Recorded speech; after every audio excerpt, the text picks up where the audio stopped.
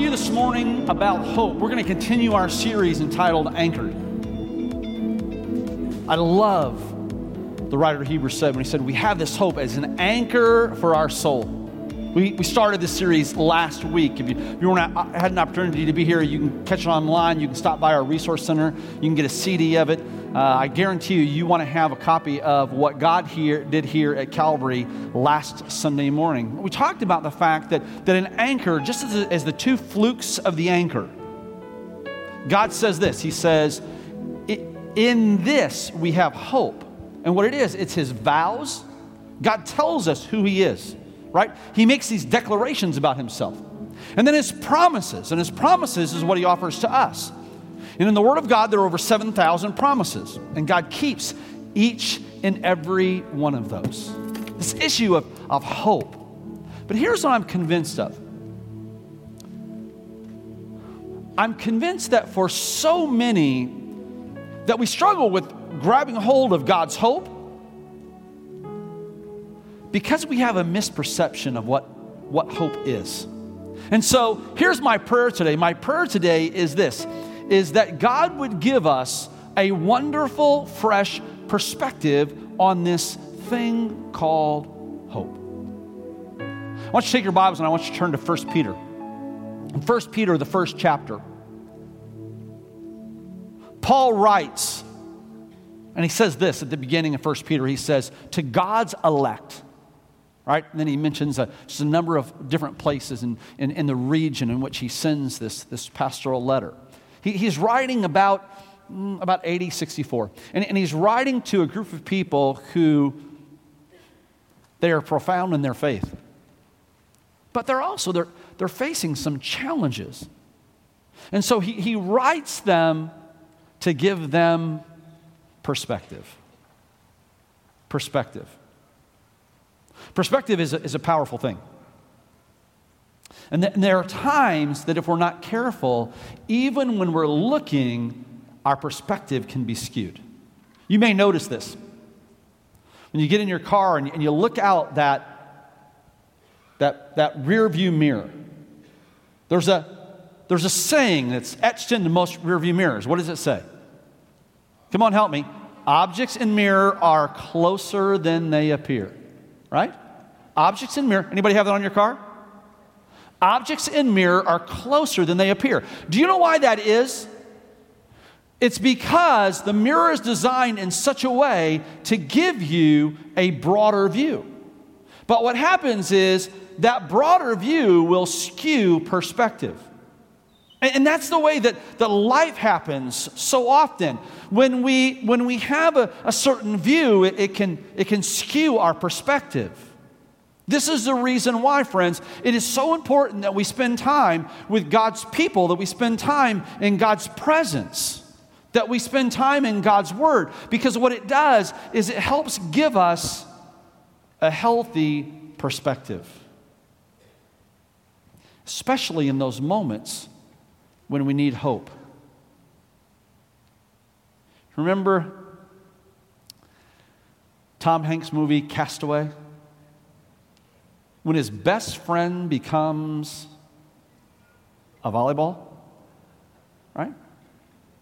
One of the great lines is when he tells Wilson, his new friend, says, come to think of it, my dentist's name was James Spaulding. Maybe you guys know one another, right? When the volleyball is drifting out to sea, Wilson, I'm sorry. Come back. Tom Hanks' character, Chuck Nolan, he talks about the point at which he lost all hope. It's easy for that to happen. My Sunday mornings normally begin, I get up, I get ready for the day, and then I come to the church and I spend time in prayer with the pastors. That was not my morning today. My morning routine was interrupted because we had a situation at the church here, a situation connected to the church. And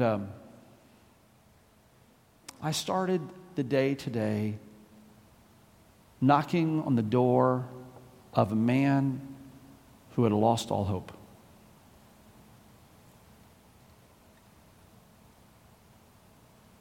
Knocked several times, no answer. Finally, his wife answers the door and says, he'll be out in a minute. Came through the door. I don't know if I've seen eyes more bloodshot from a drunken weekend than I ever have in my life. And I've been around that. I grew up in that world. But it wasn't the bloodshot in the eyes that gripped me.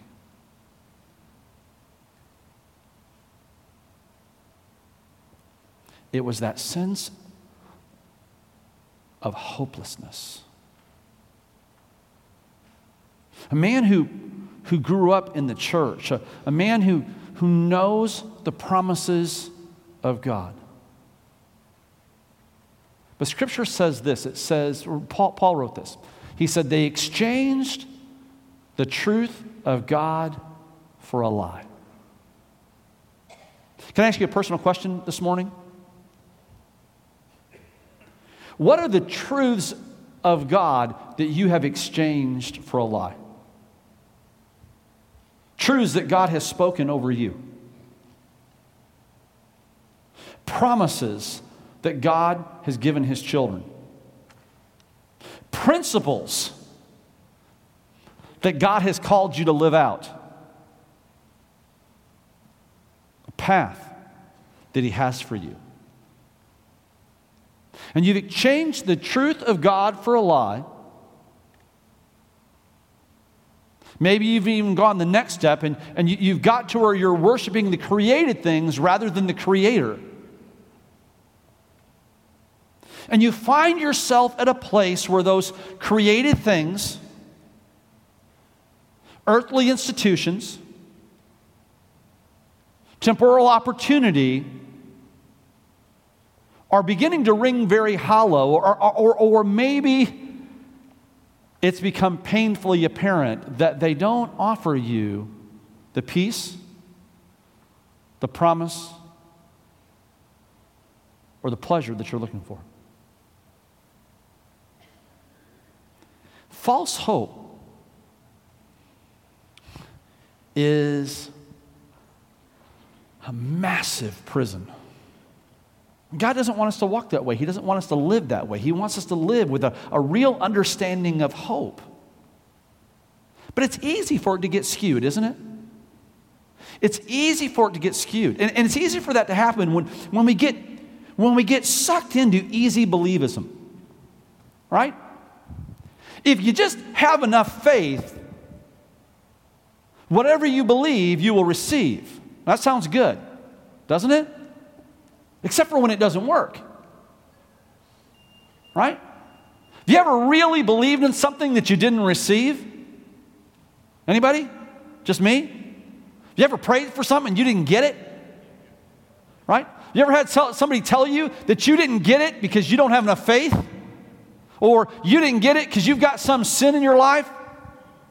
See, obviously, God is perfect, and so if things don't work out the way that they should, then it must be that there's something wrong with me.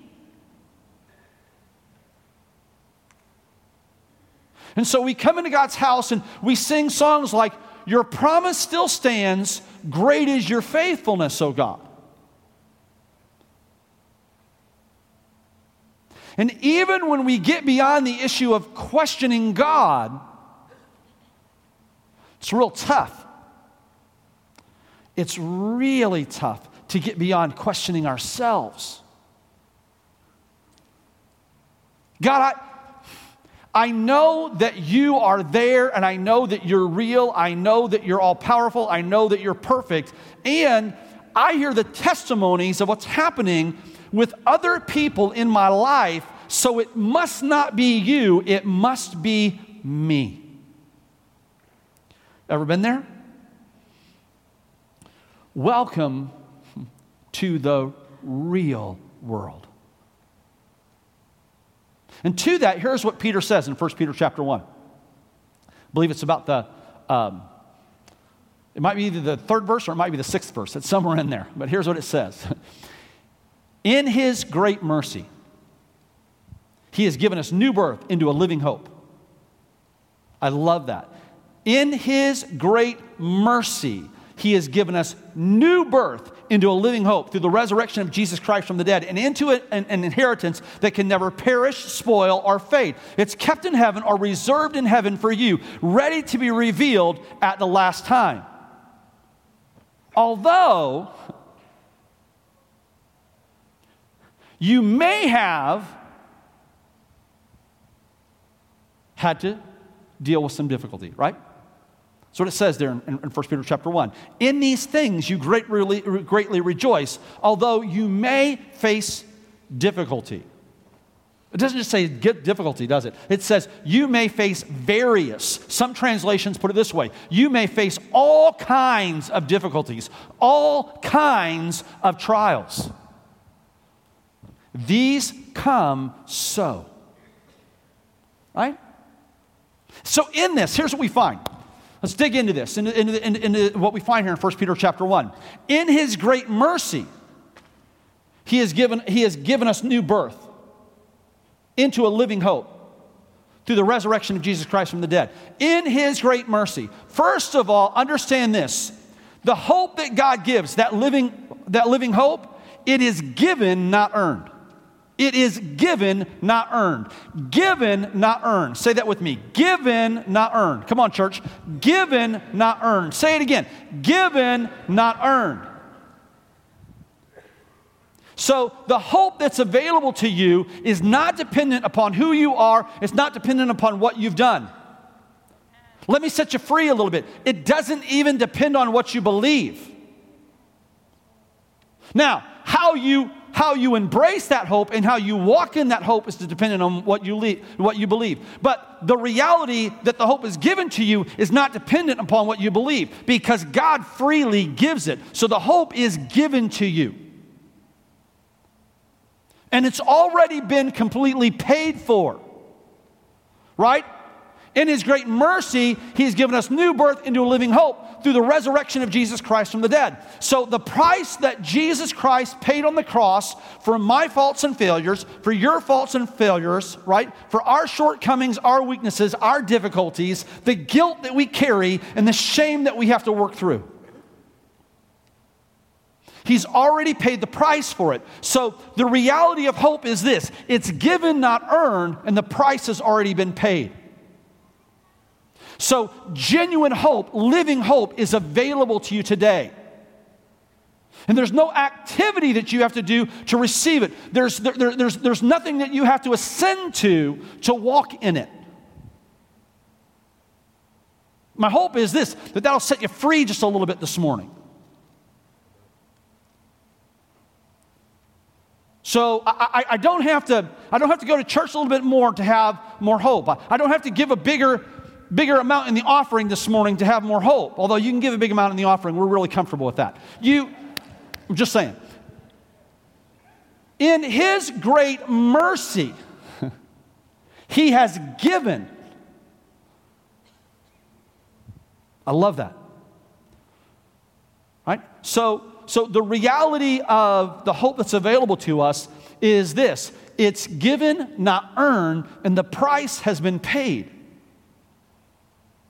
And not only that, friends, it is complete.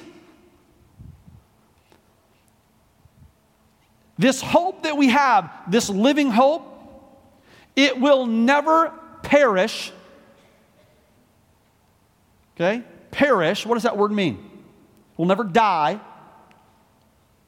Okay? It will never spoil. It doesn't go bad. It will never fade. And then what it says there in 1 Peter chapter 1? It will never perish, spoil, or fade. It will never die, it will never go bad, and it will never diminish. The hope that you experience when you are at that spiritual high place doesn't change just because you're at a low point. All that's changed is your perspective. And so, we don't need God to shift what He is doing. We just need God to put blinders on our left and on our right. Right? Because what happens is this: we're looking at this and we're looking at that, and our view is widened and our perspective is skewed. The objects in the mirror are closer than they appear. See, friend, you're convinced that God is very far from you. You're convinced that God's not there for you. You're convinced that God's hand is short. You're convinced that He's not listening. But what you don't understand is this: the objects in your life are closer than what they appear, and God is closer than what He appears. The problem is you've got too wide of a view, and you're chasing after this, and you're chasing after that, and you're reaching over here, and you're reaching over there. And God says this: come unto me, all you who are weary and heavy burdened, and I will give you rest. Right? So in this, you greatly rejoice, although you probably, right? Most translations have it in there, you may. I think that we really, because we have perspective, we could probably change that, right? And write in the margin of our Bible, you probably will. You may have to endure numerous, various difficulties, trials, hardships for a season. Okay. I think there's a key here. The fact that I go through difficulties is not a sign that I'm hopeless. It's a sign that I'm still in His plan. Right? Because the Word of God tells me this. It tells me that I've been given new birth into a living hope that will never perish, spoil, or fade. And I can rejoice in knowing that. And I can rejoice knowing that I may, probably, most likely, will endure challenges, difficulties, struggles, hardships for a season. Right? Is that what it says in your Bible? So the fact that there's difficulty, the fact that there's challenge in my life is not an indicator of my faith. It's not an indicator of my holiness. Right? It's not an indicator of my spiritual environment. Like I've heard this. I've heard people that were in a church, and because they were going through difficulty, they wanted to blame the church. Right? I'm going through difficulty. I'm going through spiritual warfare. Therefore, my church must be messed up. I want to tell you something that hopefully will set you free a little bit. I do not want to be in a church that doesn't have to face spiritual warfare. Because if you're in an environment where there's no spiritual warfare, you're in an environment that the enemy doesn't have a problem with. Let me say that again. If you're in an environment where there's no spiritual warfare, if you're in an environment where you don't have to engage and do battle against the enemy, then you're in an environment that the enemy doesn't care about. And let me tell you something. I want to be hanging around people that are doing battle with the enemy all the time. But if I'm living in that world, you know what that means? It means that for a season, I'm going to face trials, various circumstances, various issues. You might not realize this, but the enemies of God still hate God. And as one of His children, they're not very fond of you. Right? So in this world, you will have trouble. That's what the Word of God says. David said, yea, though I walk through the valley of shadow of death, I will fear no evil because you are with me. Why would David write that? He would write that because that's the world that he was living in. But in these moments when we struggle with the issue of hope, I love what it says in the 3rd chapter of Jonah. Jonah says this. He said, when I lost all hope, my mind went to the temple of the Lord. And when I lost all hope, without hope, God, I turned to you. Because he's a restorer of hope. Let me say that again. He's a restorer of hope. He's a restorer of hope. And what happens is this. When we understand the reality of hope, okay, that it's given, not earned, it's not dependent upon me, that the price has already been paid, that hope is complete, right? It will never perish, spoil, or fade. And that hope is there both because of the circumstances and in spite of the circumstances. And those circumstances, here's the thing, those trials, those struggles, what does it say there in 1 Peter chapter 1? In this you greatly rejoice, though you may have to face various trials for a season. These trials, these struggles come so that your faith, which is the most valuable thing that you have,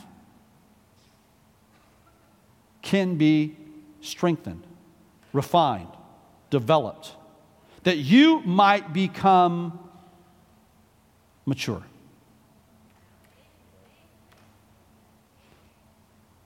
You know, in my life, I have walked through it. And I've had those moments where the struggles just didn't make sense. I fell some 26, 28 feet from a roof in Nicaragua while we were finishing the roof on a school that we were building there in this little village called Nueva Guinea. Right? So I'm there. I am on the mission field. I'm giving my time to the Lord. We're having devotions every morning. We're saturated in God's presence. I'm serving the Lord, serving the Lord, serving the Lord. I'm now laying in a pile of dirt, right, in unspeakable agony, and the nearest hospital, I'm telling you, a witch doctor wouldn't go in there. That's no exaggeration, okay?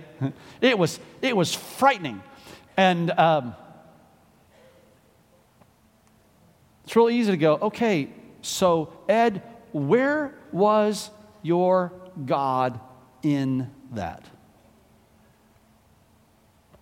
6 weeks later, I went to this pastor's meeting, right?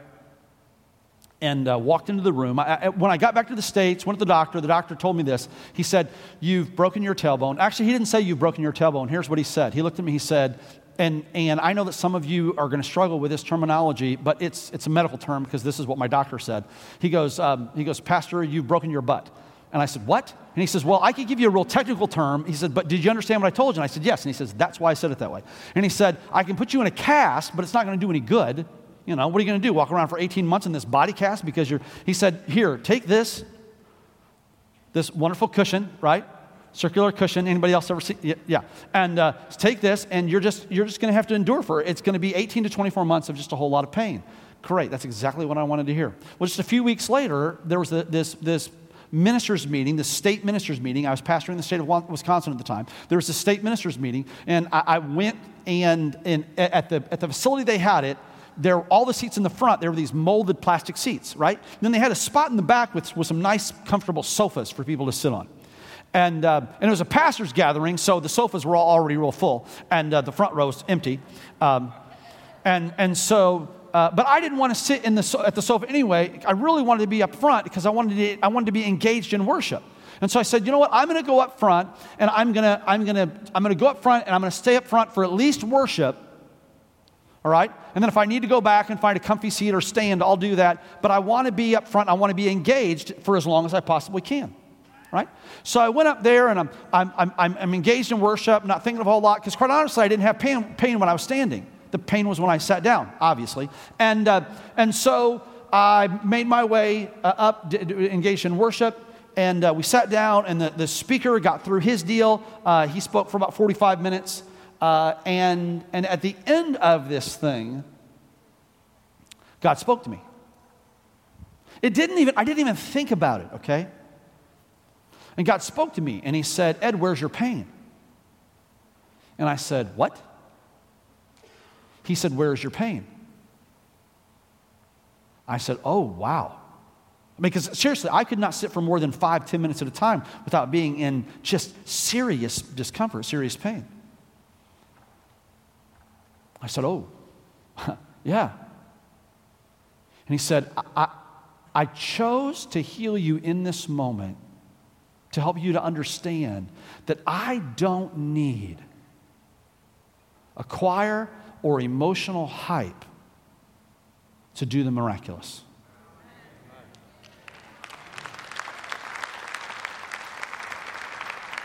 And he said this to me. He said, never doubt my hand, never doubt my sovereignty.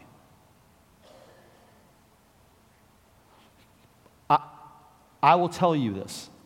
I would relive that experience of falling off that roof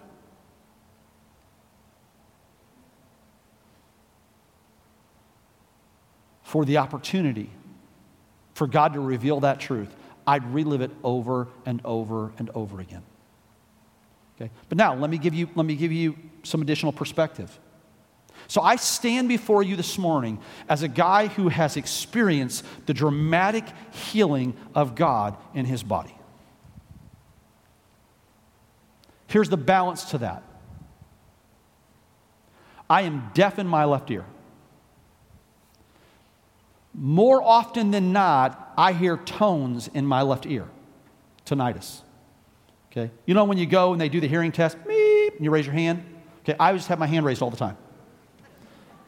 Right? Beep. It's so. Now the good thing about being deaf in one ear is this, is if I want to go to a concert or a movie, like if I'm going with Mike Rios, I'm going to have Mike sit on my left side. Okay? So as Mike's talking to me through the whole movie, it's not going to bother me in the least. Right? And if I go somewhere and it's spending the night and it's noisy, I can just lay on my right side, cover this ear. You people are gone. Okay? But the ear drains. I have to clean it out every day. It drains all the time. I'll tell you another thing about me. I deal with serious intestinal issues. Okay? Now, I know what's going to happen. Anytime I mention something like this, I get flooded with home remedies. Please, I'm begging you. I understand. I appreciate your heart. Okay? I've got enough home remedies from my bride of 32 years. We're good. Okay? And I'll have people come up and go, you know what? I've never prayed for you for healing. I get it. And I appreciate it. Okay? And I have people that say, you know what? You need to pray in this. You need to. Let me tell you what I've done. The Bible says this. It says that we are to present our requests to God. So this issue of the hearing in my left ear, I gave that to God 2 decades ago. And it belongs to Him. And He can use it however He wants to use it. The issue with my stomach issues, I gave that to God 2.5 decades ago. It doesn't belong to me anymore. It belongs to God. And He can use it however He wants to use it. Because I am convinced of a number of things. One of the things that I'm convinced of is that He who's begun a good work in me will continue that work until its day of completion. I'm also convinced. I'm convinced that the steps of the righteous are ordered of the Lord. And I know that I have right standing with God because I've accepted the gift that was made available to me when God became man, lived a sinless life, died on the cross, and rose from the dead. Okay? So my life is not my own. I belong to Him.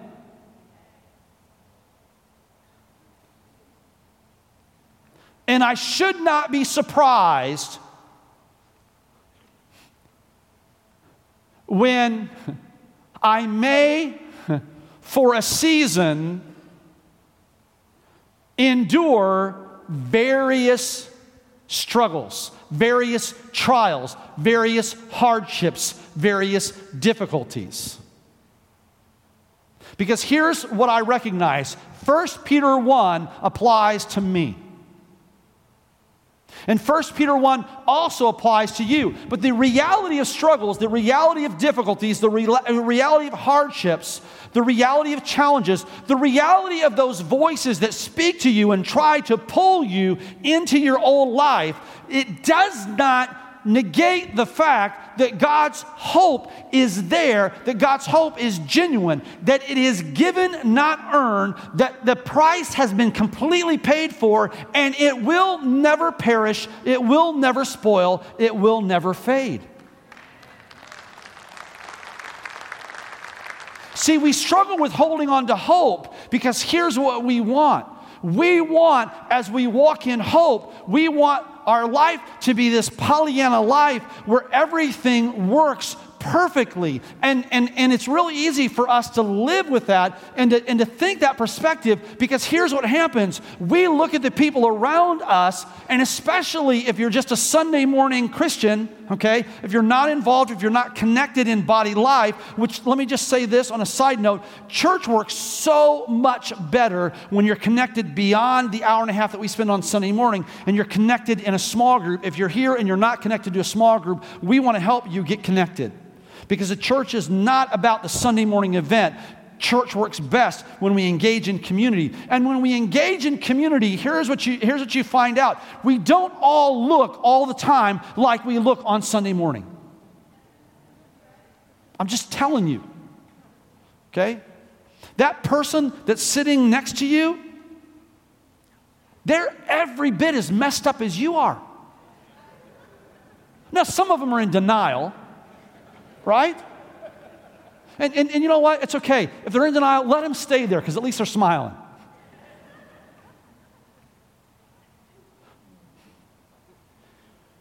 But we live in the real world. Okay? Well, most of us do. We live in the real world. And so because we live in the real world, we face these influences, we face these challenges, we face these hardships.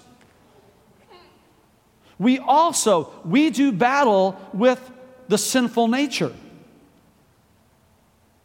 Okay? We all have that. Now, when I was growing up, they would have on the cartoons, right? They'd have those two dudes that appeared, one over the one shoulder, one over the other shoulder, right? Right? And one would be angelic and one would be demonic.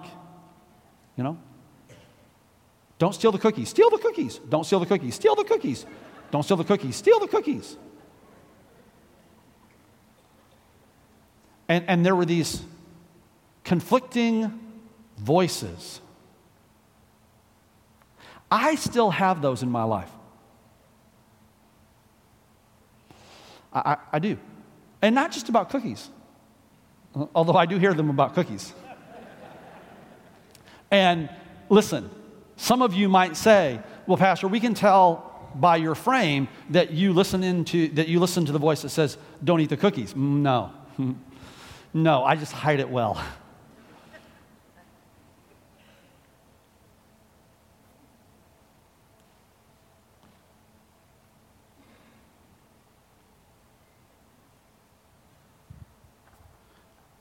See, I'm not the originator of my hope, and you're not the originator of your hope. You're not the author of your hope. You're not even the owner of that hope.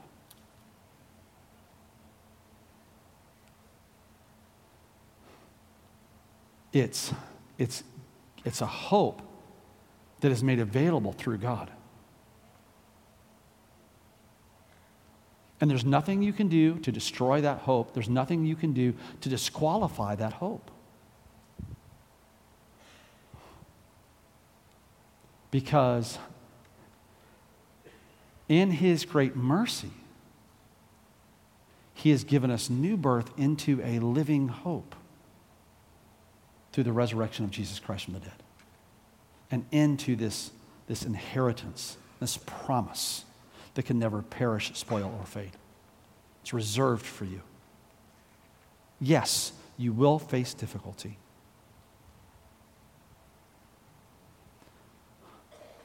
But God will give you everything that you need for every step of the way. God, I pray right now, I pray first, God, for those that have come here today, and if they were honest, they're at a place of desperation.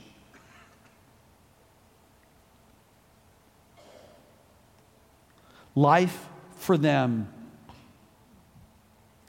is moving very fast. And the hits just keep coming, one right after another. Challenge in the workplace. Struggle in the family. Health challenge after health challenge. The climb out of financial difficulty. And then a bill that pushes right back down.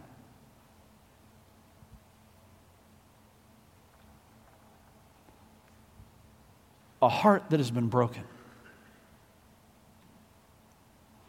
A loss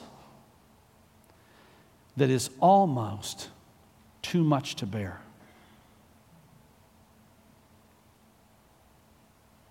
And they've come to your house this morning, oh God.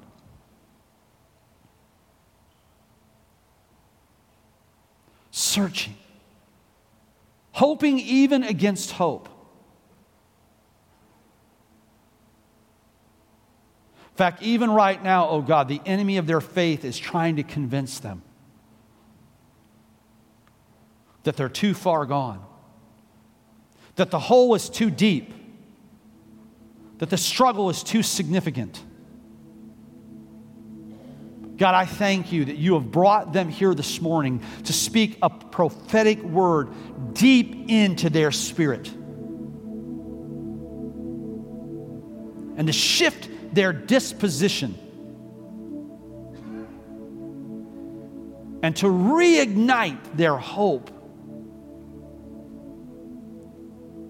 I speak it over them right now in Jesus' name.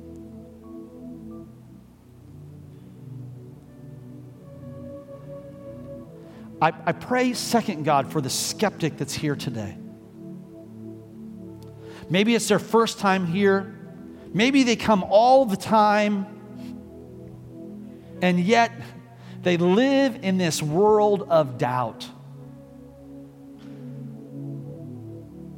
God, I thank you that you love them so much that in spite of their doubt, that you have drawn them here to allow the curtain to be opened, their blind eyes to be healed.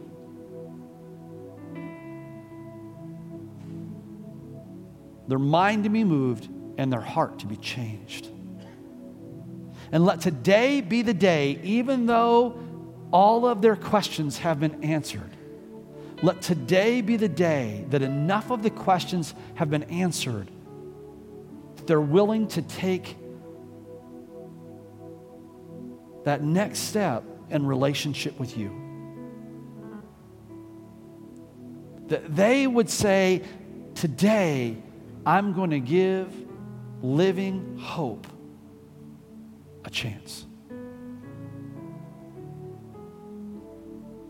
The third group I pray for, God, is the weary saint She's here this morning, God, and she loves you. He's here today, God, and he faithfully serves you. But life has them at a difficult place. And spiritually and emotionally, they're at low tide. Physically, God, they're tired.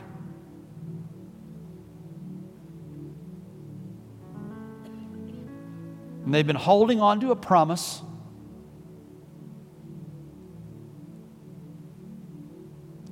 They've been walking in faith.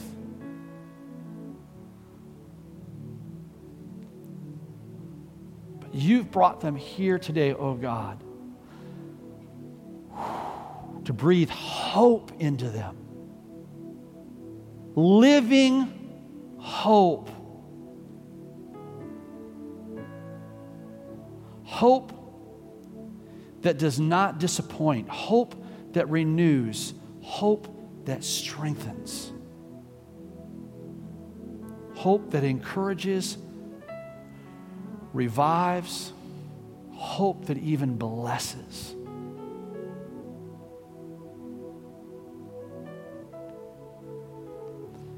I pray that guilt would be stripped away right now in Jesus' name. I pray that shame would be destroyed right now in Jesus' name.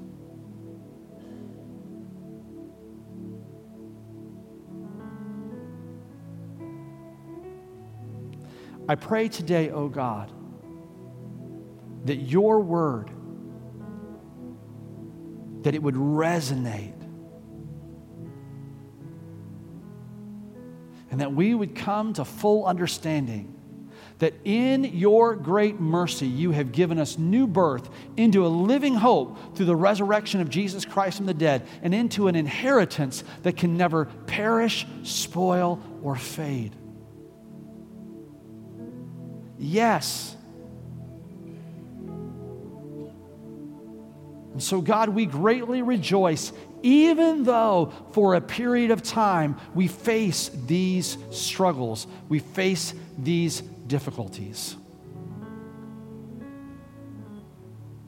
Thank you, God, that our hope is not determined by the level of difficulty, but our hope is secured in the anchor of the cross. And so we stand today on your vows and your promises, and we declare this. We have this hope as an anchor for our soul.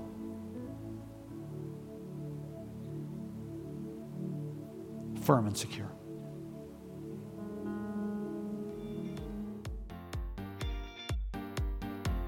Thank you for listening.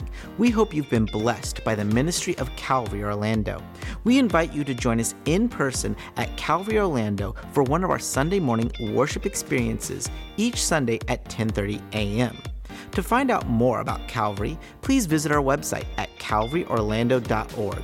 Here you can find our latest events and ministry opportunities. Thanks for listening, and God bless.